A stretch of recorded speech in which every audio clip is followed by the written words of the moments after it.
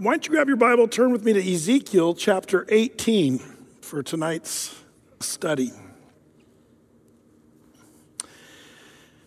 Ezekiel chapter 18. I heard the story once of a guy he was a pastor of a church. He had a little white church with a white steeple and little stained glass and everything. And he was thinking, man, the paint's looking a little worn and I need to get it painted. So he got a couple painters locally to bid on the job. And one guy came in substantially lower on his bid to paint the church, with that white color. And so he hired that guy, the cheapest guy.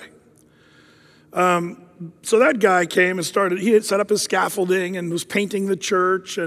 But this guy, the reason he was able to bid so low is he was known to be one who thins the paint with paint thinner. He would thin it down a little bit so that he'd stretch the paint out longer, and so he'd thin it and paint, and it looked pretty good. And he was stretching those gallons, and that's how he'd save money. Well, while he was painting, suddenly there came a crash of thunder and some lightning nearby. And the painter freaked out and kind of fell backwards on the ground and looked up to the sky. And as the water started to rain and pour down, all that thinned down paint that he'd put on the church was washing off the walls of the paint, or, on the siding there. And the guy's like, "What am I supposed to do, Lord?" And the Lord said in a booming voice, "Repaint, repaint, and thin no more." Well, hopefully he got that message. And that's the message that hopefully Ezekiel is going to get across to the people of Israel. But the problem is, we know the end of the story, don't we? They would not repent, and they would not put their sins away. The Bible does teach us, repent and sin no more. This is what we're called to do. Repentance. Interesting discussion about repentance. I think there's a lot of confusion around repentance. I've heard Bible teachers and pastors talk about this, and it's to me a bit of a shame because we try to put God in our little box of things, and we like to try to clear it up so much that sometimes I think we're willing to even forsake some of the other things the Bible says. Like how many times have you heard a preacher say this? Do you believe you're not going to go to hell, that you're going to go to heaven? By just simply saying a little prayer and then you're going to be saved? And some of you might say, well, yeah, I've heard preachers say that. But Brett, you lead us in what is called the sinner's prayer after church. So are you at odds with that person? Well, he might think so, but I'm not at odds with him, because if you're around Athey Creek, I always talk about repentance in connection with that confession. See, you'll hear people like those guys say, read your Bible. Nowhere in the Bible does it say you're supposed to pray the sinner's prayer. And I always say, good eye. It never says that. And it also doesn't talk about the Trinity. It doesn't use the word missionary or Trinity, although we know there's certain things that are still true, right? So where does the Bible talk about the sinner's prayer? I believe it makes it really clear. Romans chapter 10, verse 9 and 10. If you confess with your mouth and believe in your heart the Lord Jesus Christ, that God raised him up from the dead, you will be saved. That's what the Bible says. So it doesn't say, thou shalt pray the sinner's prayer, but it says, confess with your mouth. To who? To the Lord. Confess with your mouth and believe in your heart. The Lord is the one who sees the heart. So this is to the Lord, from your mouth, from your heart. Now you say, but what about repentance? Well, repentance has to be a part. Well, absolutely. I totally agree, and I've taught that for years. But see, for the sinner to say, I acknowledge my sins before God, I'm acknowledging that I've walked contrary to God, that really requires us to start thinking about the word repentance. When we say, Lord, I'm a sinner and I need to be saved, that means you're doing an about face and changing your mind about it. Now, here's where it gets a little fuzzy. Yeah, but you got to repent and do more and be better. Well, that's going to be the fruit of salvation, for faith without works is dead. But if that means that you better stop sinning from that day forward, then we're all toast. We're all going to hell, because even every Christian I've ever known who confessed Christ with a sinner's prayer, guess what? They sinned again after that, unless they died right that very second as they were confessing Christ. Even Paul the Apostle, the giant of faith of the New Testament, said, oh, I don't do the things I do want to do, and I do the things oh, wretched man that I am. But he was able to thank the Lord Jesus Christ, who saved him from his sins, past, present, future. So when people talk about repentance, preachers, and they say, you better repent, you can't just say a sinner's prayer. Well, that's true. You can't just say a sinner's prayer if you think it's some magical incantation that's just going to, make you suddenly saved. Because it's not a magical incantation. It's a confession from your heart. It's got weightiness to it. And I do believe in the sinner's prayer. It's a prayer that is a prayer of confession that leads to salvation. Read Romans 9, chapter 10, verse 9 and 10. It's so clear, and that's one of the main mentions of salvation in the Bible. And so, yes, a true repentant heart that says, I'm a sinner and I need to be saved, confessing with their mouth, believing in their heart, they're going to be saved. But if repentance means you better have everything conquered in your life and you better not just sin again, well, it doesn't mean that, because even Paul wouldn't have made that cut. The only one who would make that cut is Jesus Christ himself. Now, there is some other fuzzy area. What about a person who says, I believe in Jesus, and at 6th grade, I accepted Christ and confessed with my mouth, and I was saved. But then as a 20-year-old, he goes off into total sin and debauchery and takes up sin. And some people say, well, is he assured salvation? And when you get into assurance and once saved, always saved, or can you lose your salvation? Can you leave your salvation? Well, those are very heady and argumentative issues. People get all upset about those things. But the truth is, I always try to go back to what is actually real and true, and that is, don't rebel like that. Whatever you do, walk with the Lord, turn from your sins, be holy as I, the Lord, am holy. That's what our goal is. It's not what saves you. The holiness of Christ is what saves you. The work of the cross is what saves you. But man, when you're saved, you will see fruit in your life. Faith without works is dead. Now, the reason I go into all that is because, I teach a lot about the grace of God and his mercy. I preach almost every Sunday, every Saturday night. I preach about, the gospel, and I lead people in sinner's prayer all the time. And yet, what about repentance? Well, repentance is a key part of all that. And it's interesting because repentance, you'll find pastors that will talk all about repentance and not about God's grace and mercy. Or you'll hear pastors talk about God's grace and mercy and never talk about repentance. There's a balance there. And I believe we have to kind of realize repentance is who God is. He wants us to repent of our sins. It's interesting because Noah didn't look out from the steps of the ark as he was building it and yell out to the crowd. He didn't yell out, something good is going to happen to you. That wasn't his message. His message was repent. If it wasn't for saying, I'm okay, you're okay, that Joel the prophet was confronted by the high priest and was made a spectacle of there because he said, did he say, be good and follow the Lord and be cool and all that? No, Joel got in trouble for saying, repent, rend your heart, get right and repent. That's what Joel the prophet said. Daniel was in the lion's den, not because he said, inch by inch, anything's a cinch. That's not how Daniel got into trouble. Daniel got in trouble when he said, you've been weighed in the balances and you've been found wanting or lacking. Jeremiah the prophet, we just studied that whole book, and that with Lamentations. He was not put in the pit of slime, the dungeon there, if you remember. Jeremiah wasn't put there for preaching, the me I see is the me I'll be. That's not what got him into trouble. What got Jeremiah into trouble was him calling the nation of the Jews to repent. John the Baptist didn't get in trouble and actually become beheaded because he preached, smile, God loves you. That's not what he said.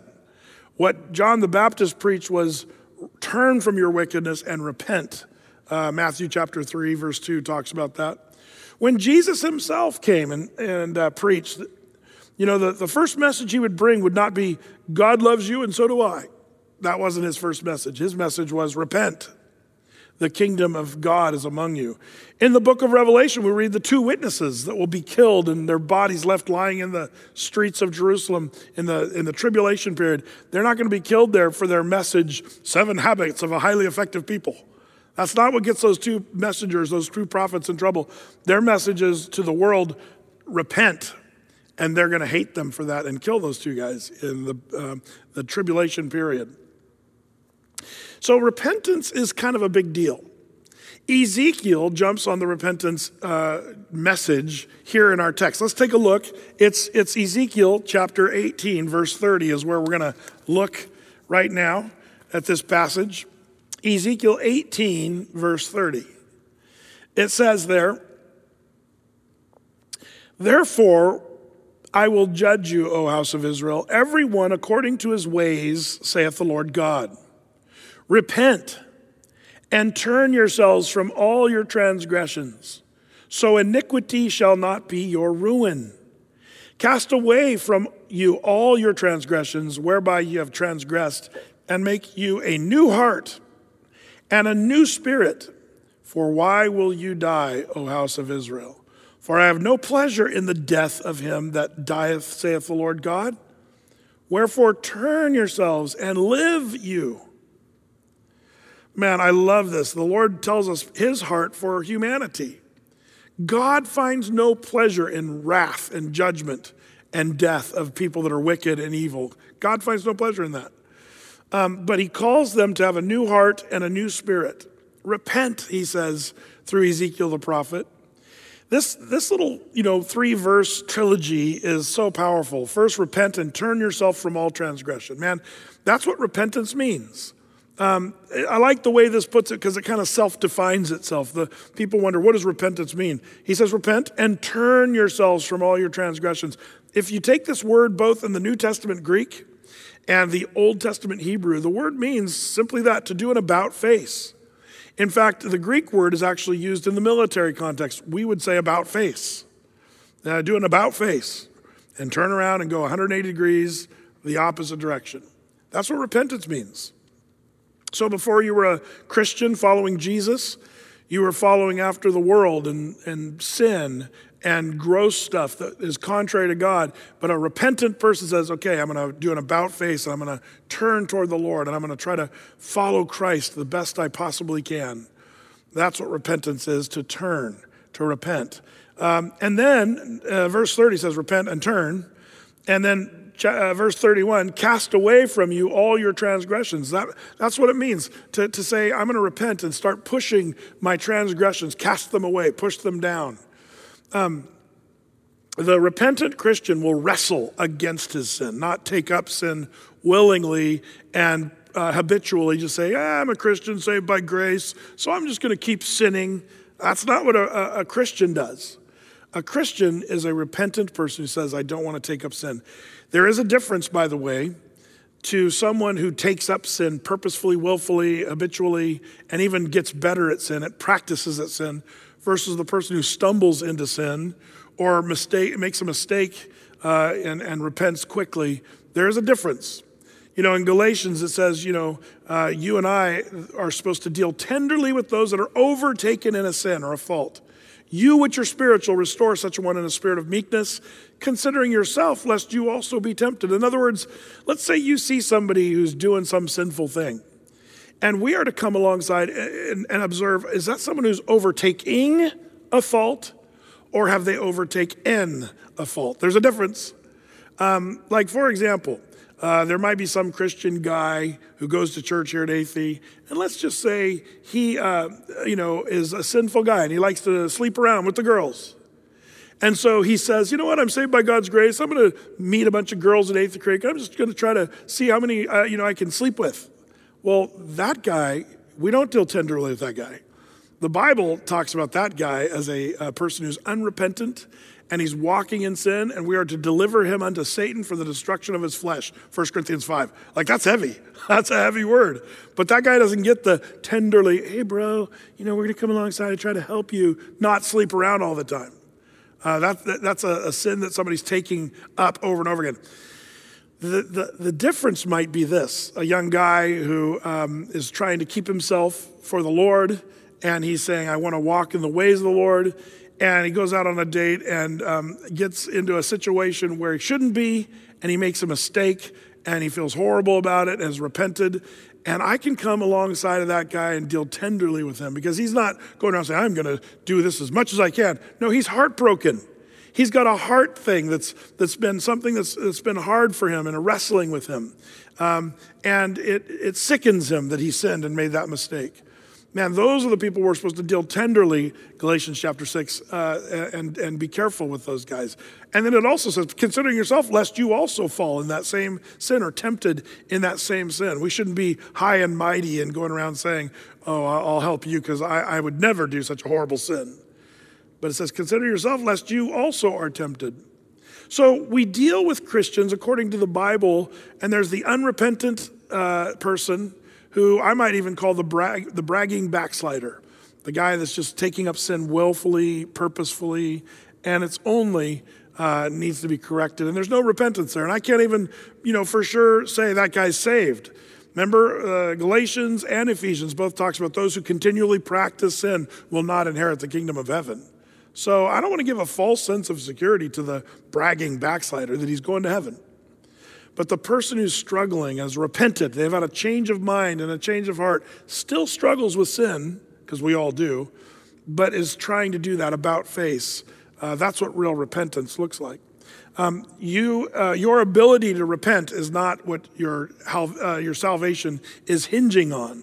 You have to understand this. Your salvation doesn't swing on, well, I hope we are good enough, because that becomes a works-based. Your salvation comes from Jesus alone. But if you're saved by Jesus through faith, in his grace through faith, then you'll start to see that repentant heart starting to show fruit and good works in your life. It's interesting because the word repentance, and I've already kind of talked about this, it just means to do an about face. And like I said, all the preachers of the Bible said, repent, repent, repent, over and over again. And so it is something we should know about. But the funny thing that I've noticed about repentance is, do we know what repentance really looks like? That's the question. And some people, I think they believe repentance looks like weeping or feeling bad that they got caught in their sin. And there's a couple people I'd like to compare and just kind of look at it just for a second, because I find it interesting. And just for a kind of a quick reference, Saul versus David in this issue of repentance. If you remember in 1 Samuel, King Saul there was, jealous of David. The ladies would sing in the streets. David, Saul has killed thousands, but David has killed tens of thousands. And so, this started to make Saul jealous. And David would come in. Saul would say, bring David in and have him play his instrument, and sing songs. And David would come into the throne room of Saul and play his instrument, and Saul would be at peace. And then he'd start thinking, wait a minute. Girls like David more than they like me, loser.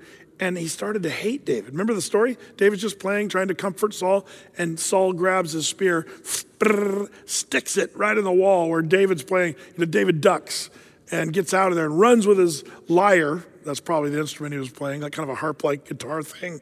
And he runs out. That's a tough gig, by the way, when you're getting thrown spears at the gig you're playing at musically. I remember being a part of a concert that we were doing a thing at a Selmac Lake 4th of July. It was a drunken festival of a bunch of people and bikers and stuff, and we decided to bring our Christian band from our church down and do some music and try to evangelize. And so we got the stage set up. We started the bands. We started playing and stuff. And I'll never forget it. They started shooting bottle rockets at us as I was one of the sound guys, and it was we had to duck and run, and you'd be walking around, all of a sudden a bottle rocket would stick in your leg and burn. It didn't feel so great, but I do understand David, his playing music and then ducking. This happened several times. So David finally runs for his life, and you know the story. Saul's chasing him for years with his army. David's hiding for years. But there at En-Gedi, the caves, something happens. Saul comes in and he finds the cave, says, I've got to go in here and, rest a little bit. And so Saul goes in and falls asleep, and David was inside that very cave hiding. So David comes and sneaks out. Saul, there he is. sleeping. And David, he's got his knife out, and he comes up to Saul. And the guys say, David, this is awesome. The Lord has delivered Saul into your hands this day. You can kill him now, and you will become the king, just like Samuel the prophet said would happen. And so David lifted up his knife and cut off the head of King Saul.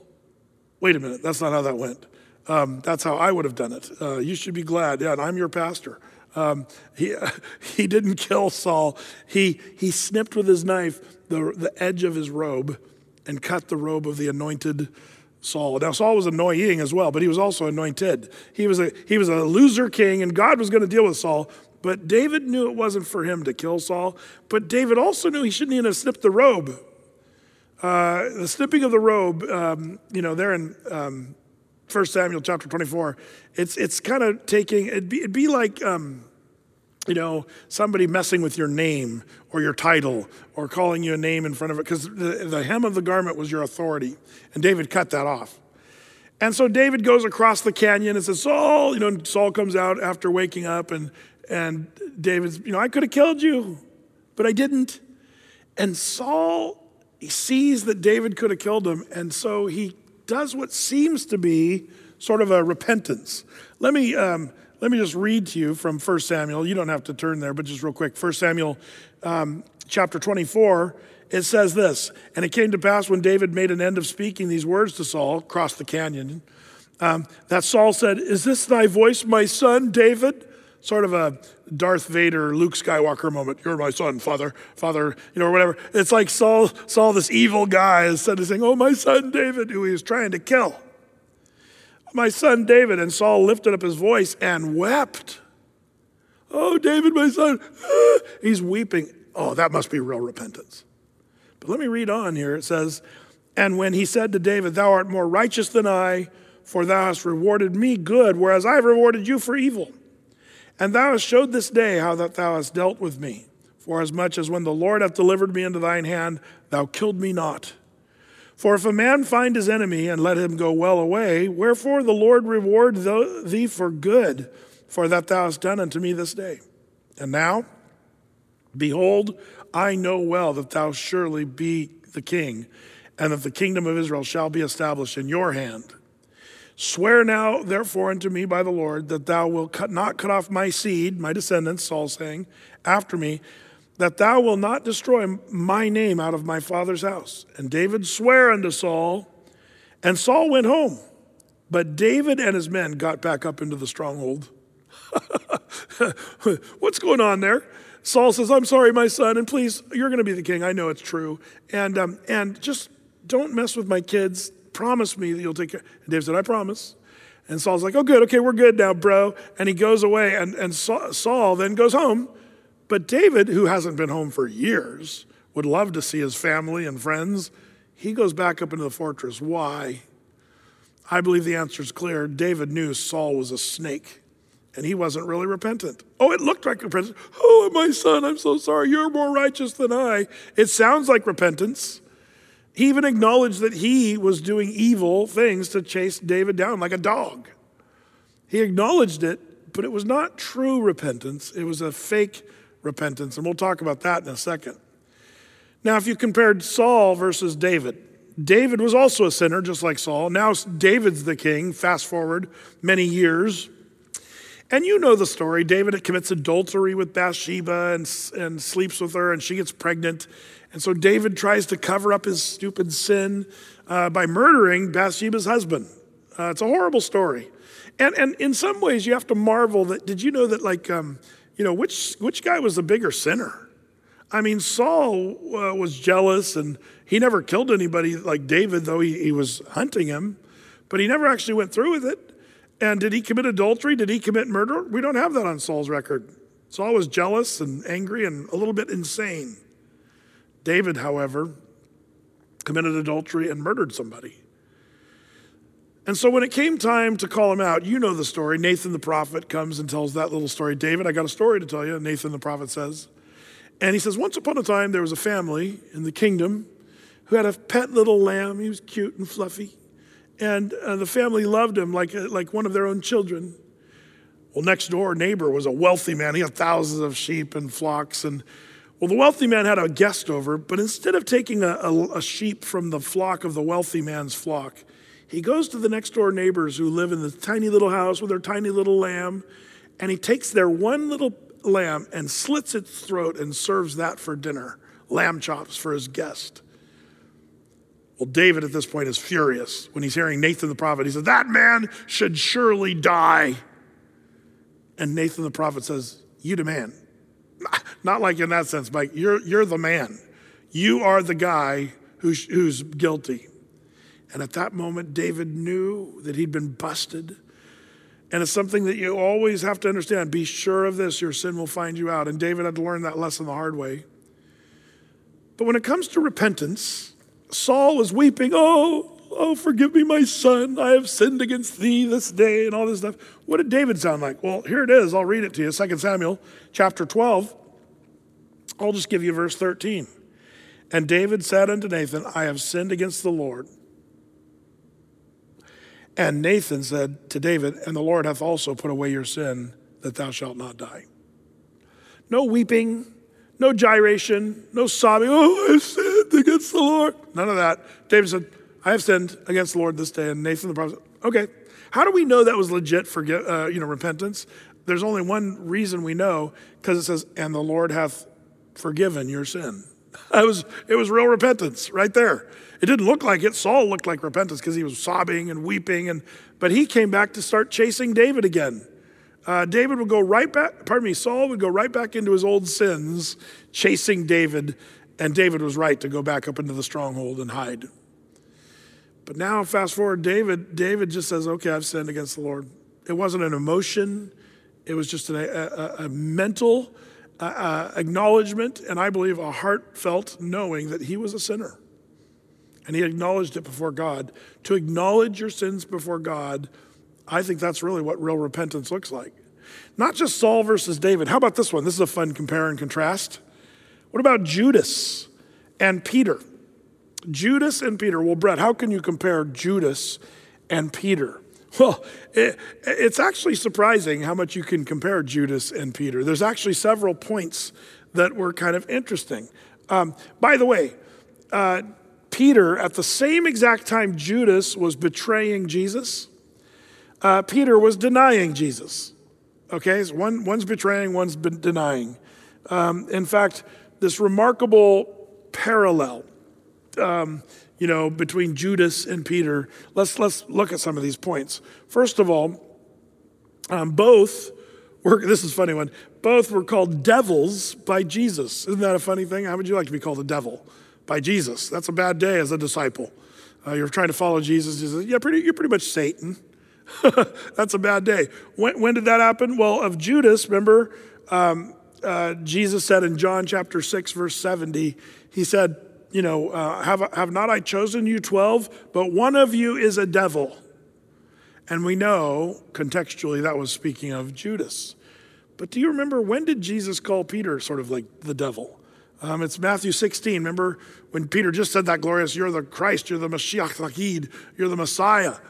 And the Lord said, oh, blessed are you, Simon Bar-Jonah, for flesh and blood is not real, but my Father which is in heaven. Like, he gets this great commendation. And then Jesus says, now I'm going to go die in Jerusalem. And Peter said, not so. I will stand with you. I will defend you. Da, da, da, da. And then Jesus said, get thee behind me, Satan. That's what he said to Peter. Now, was he calling Peter Satan? I don't believe so. But I think that Peter was dangling a satanic temptation in front of Jesus to not go to the cross. And so he speaks to Peter, get thee behind me. So both were called devils by Jesus. Number two on this compare and contrast, Jesus warned both of them that they would fail. In Matthew 26:23, we remember that, Jesus warned Judas. Remember, he said, the one that dips the bread with me into the sopping bowl there on the Last Supper table, he will deny me. And that was speaking of Judas, who would betray him in Matthew 26:23. But that same night, Peter was warned that he was going to fail. Before the cock crows, Peter, you'll deny me thrice. Matthew 26, verse 34. Both the same chapter, Judas and Peter were warned, you're going to fail and you're going to fail. So that's the second one. The third, compare point is both were given opportunity to turn from their sin. Do you remember there when Judas was approaching Jesus in the Garden of Gethsemane? And he identified with a kiss, a betrayal kiss. But there in Matthew 26:50, Jesus said, "Friend, what seekest thou?" See, I think even by calling him friend and saying, "Judas, friend, what are you doing?" This was the moment Judas should have said, "I can't do this. This is my friend that I'm betraying for 30 pieces of silver," whatever. Like he had a moment where he could have repented and changed. He was given an opportunity at that moment to just walk away, but he didn't. In the same way, Jesus had that same opportunity given to Peter. Peter, remember when he was cursing like a sailor in the courtyard there, and Jesus looked at him. It says it in Luke's gospel, Luke 22:61. I don't believe Jesus looked at Peter with a look of condemnation or disgust. That's what I probably would have done. But I believe that he was giving a look that said something like, "Peter, I know what you're doing, but remember, what I told you. I'm not through with you. I've got a plan and a purpose for you, Peter." Like this loving, and suddenly he has this opportunity to turn away from warming his hands at the enemy's fire and denying Jesus, but he goes on to deny him and fail 3 times. By the way, sideline note on this one, with this idea of Peter and Judas and the compare and contrast, giving the opportunity to turn from sin. Did you know the Lord gives everyone an opportunity to escape the temptation that's before them? I love that passage. I'll just sideline note this one. 1 Corinthians 10:13. "There hath no temptation taken you, but such is common to man. But God is faithful, who will not suffer you to be tempted above that you are able, but will with the temptation also make a way to escape, that you might be able to bear it." The Lord says, when you're tempted to sin, I'm not going to allow you to be tempted above that which you are able. Now, I've heard people say, "Don't quote that to me, that I'm not going to be tempted above that which I'm able." I don't agree with that. Well, you need to agree with the Bible. The Lord says he's not going to allow you to be tempted above that you are able. But the thing that I find might be a little more correct way to think about it, there might be times when you're tempted beyond what you're able, but the Lord will give you at some moment in that sin a way of escape that you can take. I remember when I was a kid, I could never figure it out. We'd go to the Oregon caves, and I loved that kind of stuff, adventure, exploring caves, spelunking. But I remember one time I went into a class, and some kids were we went on a field trip there, and they started to feel kind of claustrophobic. We were going into the Oregon caves. And then, like the first 5 minutes, you get to this little entry, this secondary entry, and the park ranger would say, "Now, if anybody's feeling a little claustrophobic, at this point, you can leave." And I remember when I saw 3 or 4 of my fellow students say, "I want to leave." I'm like, "What are you doing? Like, this is ridiculous." And they all went out the way of escape, and they didn't see the rest of the caves. But they were worried that something was going to happen in there and they were going to get claustrophobic or whatever, and so they found their way of escape. Every time I read this verse, I think of that. The Lord, you're going into the area of temptation, the darkness of the cave. And you may not know what's in the cave, and it might be trouble for you, but there's a way to get out before you get into trouble. And the Lord always presents that. The question is, are you going to take it? Are you going to take the way of escape? Well, as it turns out, Judas and Peter declined. And they went through with their, doings. So you got this repentance. Both Peter and Judas were called devils by Jesus. Jesus warned both of them that they'd fail. Jesus would give them opportunity to turn, repent from their direction. But as it turns out, ultimately, both Judas and Peter repented. Now you say, "Brett, are you sure that Judas repented?" Because I remember the story after he realized what he'd done. He threw the money at the feet of the Sanhedrin and Caiaphas and in the temple there at the treasury, and then he went out and hanged himself, and his guts fell out of his body. Like, that's the story I remember. What about repentance? Well, the Bible says it, that Judas repented of that evil that he had done which is kind of interesting. It says that in Matthew 27, verse 3, it says Judas repented himself, in himself. But I want to tell you there's a difference. Peter's going to repent, Judas is going to repent, but one is a weak repentance. A weak repentance, or you might even call it a false or fake repentance. What is a weak or false repentance? There's some old sayings. One person said, "It is much easier to repent of sins that we have committed in the past than to repent of those sins we intend to commit." Isn't that true? Oh, you're so sorry once you did it. Oh, I'm sorry, Lord, I sinned. But then you're like, but I got sins I still want to do, and I'm not going to repent of those. That's not real repentance when you're still planning to sin in the future. That's not repentance. You're not doing an about face. That's what I'd call a fake or weak one. Have you ever heard the term, mending your ways? One preacher said, many people use mighty thin thread when they're mending their ways. I think that's true. Let's sew this thing up with really thin thread so we can rip it right open again and get back into our sins. But that starts to beg the question, what's the difference between true repentance versus fake repentance? I want to go over a few of those things because I think it's important. Repentance is a massively important topic. If these prophets and pastors and teachers are saying, repent, turn from your wicked ways, break off your sins, like Ezekiel in our text, he's declaring to repent from your sins. What does it mean? Well, jot these things down if you would. First of all, no, it's not just merely confession. Did you see what it said in our text here in Ezekiel? It's not merely confession, but notice what Ezekiel says. He says, cast away from you all your transgressions whereby you have transgressed, and make you a new heart. Your soul has to go in a different direction. You have to cast away your sins. It's not just saying, Lord, I've sinned against you. Because everybody knows that. The Lord already knows that. You know that. No new information here when you say, I'm a sinner. But as it turns out, there's more to repentance than just confession. That's important to know. But also, note with me, true repentance is not selfish or self-motivated. In other words, you don't want to just say, God, I want this from you, so I'm going to repent of my sins today, so you'll give me what I want today. Some people try to repent and get something from God, or I've even seen people try to repent of their sins and try to get something from someone else.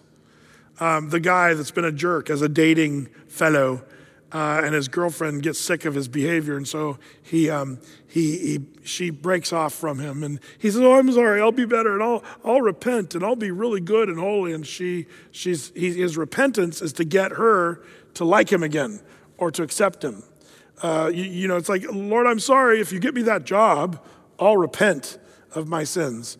Lord, if she can get unpregnant, I'll repent of my sins. Like, that's not the way it works. Hello? It's funny how we try to make a deal with God. True repentance doesn't have self-centered motivation. So number one, true repentance is not just confession. True repentance is not selfish. But I don't know how to say this one as much as this. We'll put it this way. It is not religious repentance. What is religious repentance? The word religion in its negative term is this piety of people confessing, I'm glad I'm not like that person. It reminds me of Luke chapter 18. Let me just read this to you. Luke 18, verses 9 through 14. It says, remember this story Jesus said? And Jesus spake this parable unto certain which trusted in themselves that they were righteous and despised others. Two men went up to the temple to pray, one a Pharisee and the other a publican. The Pharisee stood and prayed thus with himself, God, I thank thee that I am not as other men are, extortioners, unjust, adulterers, or even as this publican. I fast twice a week. I give tithes of all that I possess. And the publican, standing afar off, would not even so much as lift up his eyes to heaven, but smote his breast, saying, God, be merciful to me, a sinner. Jesus said, I tell you, this man went down to his house justified rather than the other. For everyone that exalts himself shall be abased, and he that humbleth himself shall be exalted. There's some people that do this repentance thing. True repentance does not look like religious piety. I'm holier than everybody else. That must be said. I think that's important. True repentance. But also, fourthly, on this consideration of what real repentance looks like, true repentance versus fake, true repentance is not worldly sorrow, despair, or sadness. Now, this is an interesting one. What causes a person to sorrow from their sins or to despair or be sad? Well, there's a bunch of things. One, if you get caught. When you get caught in your sins, it's amazing how sorry you are all of a sudden. That's always a problem. I remember my mom saying, "Brett, are you sorry just because you got caught?" And I wanted to always say, "Yes," because that was the truth. But I wasn't sorry I did the deed. I was just sorry I got caught. That's not repentance. Worldly sorrow, not only getting caught, but also the repercussions of our sin. People get sorrowful because they see, man, my sinful actions have wrecked my life. And so they're despairing or sad, but there's not real repentance there.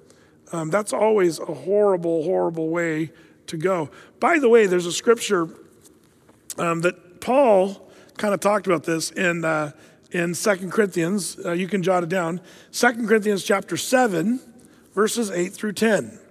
And it says this, "For though I made you sorry with a letter, I do not repent, though I did repent. For I perceive that the same epistle had made you sorry, though it were but for a season. Now I rejoice not that you were made sorry, but that you were sorrowed to repentance. For you were made sorry after a godly manner, that you might receive damage by us in nothing. For godly sorrow," this is kind of the key, "godly sorrow worketh repentance to salvation, not to be repented of. But the sorrow of the world worketh death." I think that's my point. The worldly sorrow worketh death. There's a sorrow that's still going to lead you to hell. But godly sorrow that leads to repentance leads to eternal life. By the way, in this passage of 2 Corinthians 7, it's a clumsy translation no matter which one you have it, because in the Greek text, the word for repent, there's two different words that are bouncing back and forth that are constantly being transcribed as or translated as repentance. But one is a true repentance, one is a false repentance. And that's when he's saying, I didn't repent, but I did repent. Two different words in the original text. But it's basically saying there's a fake repentance and a true repentance. And you and I need to get to that place where we are truly repentant before the Lord. And that true repentance comes from your heart. And it's going to also be expressed through your actions. It's not the King Saul actions of just sobbing and faking that he was really sorrowful. It's more of a David or Peter. See, the difference between Judas, by the way, and Peter, Judas went and continued to do evil things, even to the point of committing suicide and killing himself. Peter went on to repent of his sins and follow Jesus and become better rather than bitter.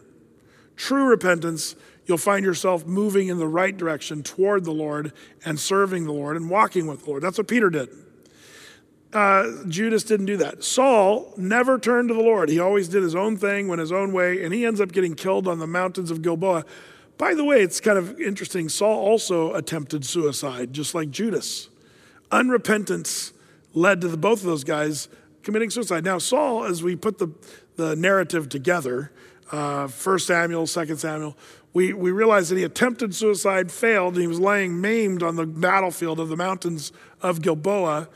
And this Amalekite comes along and sees Saul, the king, like bleeding out. And Saul just says, "Kill me. I'm dying here, and don't let them catch me alive." And so the Amalekites slay Saul right there. And they take Saul's body and hang it on the walls of Bet Shean, the city nearby. Horrible end to both Judas and both Saul. But when you look at David and Peter, the two real repentant guys, they went for the Lord. They walked with the Lord. They did what the Lord wanted them to do. And they broke off their sinful behavior and changed. They were transformed. The Bible has so much to say about repentance. We can give you some other scriptures. Acts chapter 3, verse 19. "Repent ye therefore and be converted, that your sins may be blotted out when the time of refreshing shall come from the presence of the Lord." Do you want your sins blotted out? Repentance is required there. That's why the Bible says, repent Acts 3:19. Also another one, 2 Peter chapter 3, verse 9. The Lord is not slack concerning his promise, as some men count slackness, but is long-suffering to usward, not willing that any should perish, but that all should come to repentance. I wanted to share this verse with you because it goes back to our Ezekiel passage. Now, Ezekiel is kind of an end times kind of guy. You know, Jerusalem was going to be crushed. The Jews were going to be killed. Like there's sort of parallels between the end of the world and the tribulation period with what Peter's talking about the Lord. You know, he's not slack concerning his promise of judging the world, but he's waiting and being patient, not willing that any should perish, but that all should come to repentance. That's what the Lord wants. The Lord doesn't get any joy out of crushing people who are unrepentant. We saw that in our text. Back to Ezekiel chapter 18, verse 32, he says, "For I have no pleasure in the death of him that dieth, saith the Lord. Wherefore turn yourselves," that means repent, "and live." That's our text. In fact, if you'd go back with me to Ezekiel 18, I want to read to you another little section we'll look at on Wednesday night. It's the same kind of thing. Look at verse 21 through 23. Ezekiel 18, 21 through 23. It says, "But if the wicked will turn from all his sins that he hath committed," and that's repentance, "and keep all my statutes and do that which is lawful and right, he shall surely live and not die. All his transgressions that he hath committed, they shall not be mentioned unto him. In his righteousness that he hath done, shall he live, he shall live. Have I pleasure at all that the wicked should die, saith the Lord God, and not that he should return from his ways and live," or repent of his ways and live? Over and over the Bible says, oh, the Lord, I just don't want you to die. I don't want you to be judged. I want you to repent of your sins and turn from your wicked ways. Now, some of you might say, Brett, this makes me nervous. Ezekiel's saying your righteousness is what saves you. But you got to remember, they were under that dispensation during that time of being Jews under the law. And the law never saved anyone by righteousness. That's why Jesus came later. See, this is the good news. While Ezekiel and those people were in big trouble because no one's going to be saved in that situation in Jerusalem and Judah. Remember, they were all going to be crushed with a tiny remnant of people saved.